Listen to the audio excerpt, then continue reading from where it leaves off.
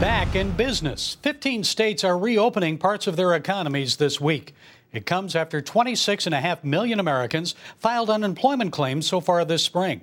So what impact will these partial state openings have on the U.S. economy? Here to set us straight is national radio and TV host of Financial Issues, Dan Celia. Dan, good to see you again. So please tell us things are looking up, correct? Things are looking up. I think every little bit is going to help as we begin to get back to work. I think it's going to be a slow go of it, but I think it helps consumers feel a little bit better. It helps, obviously, the small businesses.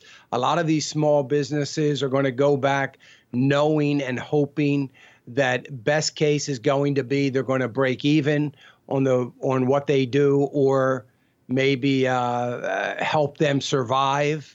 And worst case is that it doesn't help at all, and they still may be in some trouble. But again, just the notion of getting back presents itself as some optimism to a lot of people. And I think that optimism will turn into be a very good place as long as we don't have a resurgence of, the COVID. Dr. Fauci said on Tuesday that he believes that we are going to have a very rough fall. In other words, this coming back. And of course, just those kinds of things in the back of minds of businesses, the mid-size and larger businesses, even if they're able to go back, are going to hold back because they're going to be a little fearful of going all through this again. Now, Dan, you talked about the businesses, and what about bankruptcy? A recent Chamber of Commerce poll found that 1 in 10 businesses said they're less than a month from closing permanently. That must be a major concern.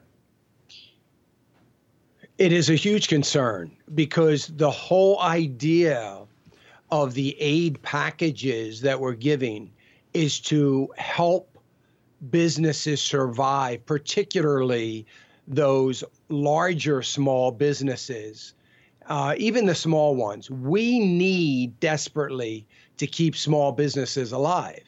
And I think everybody in the administration knows that, because it's going to slow down everything. Remember, Gary, that's the biggest employer in the country, are small businesses.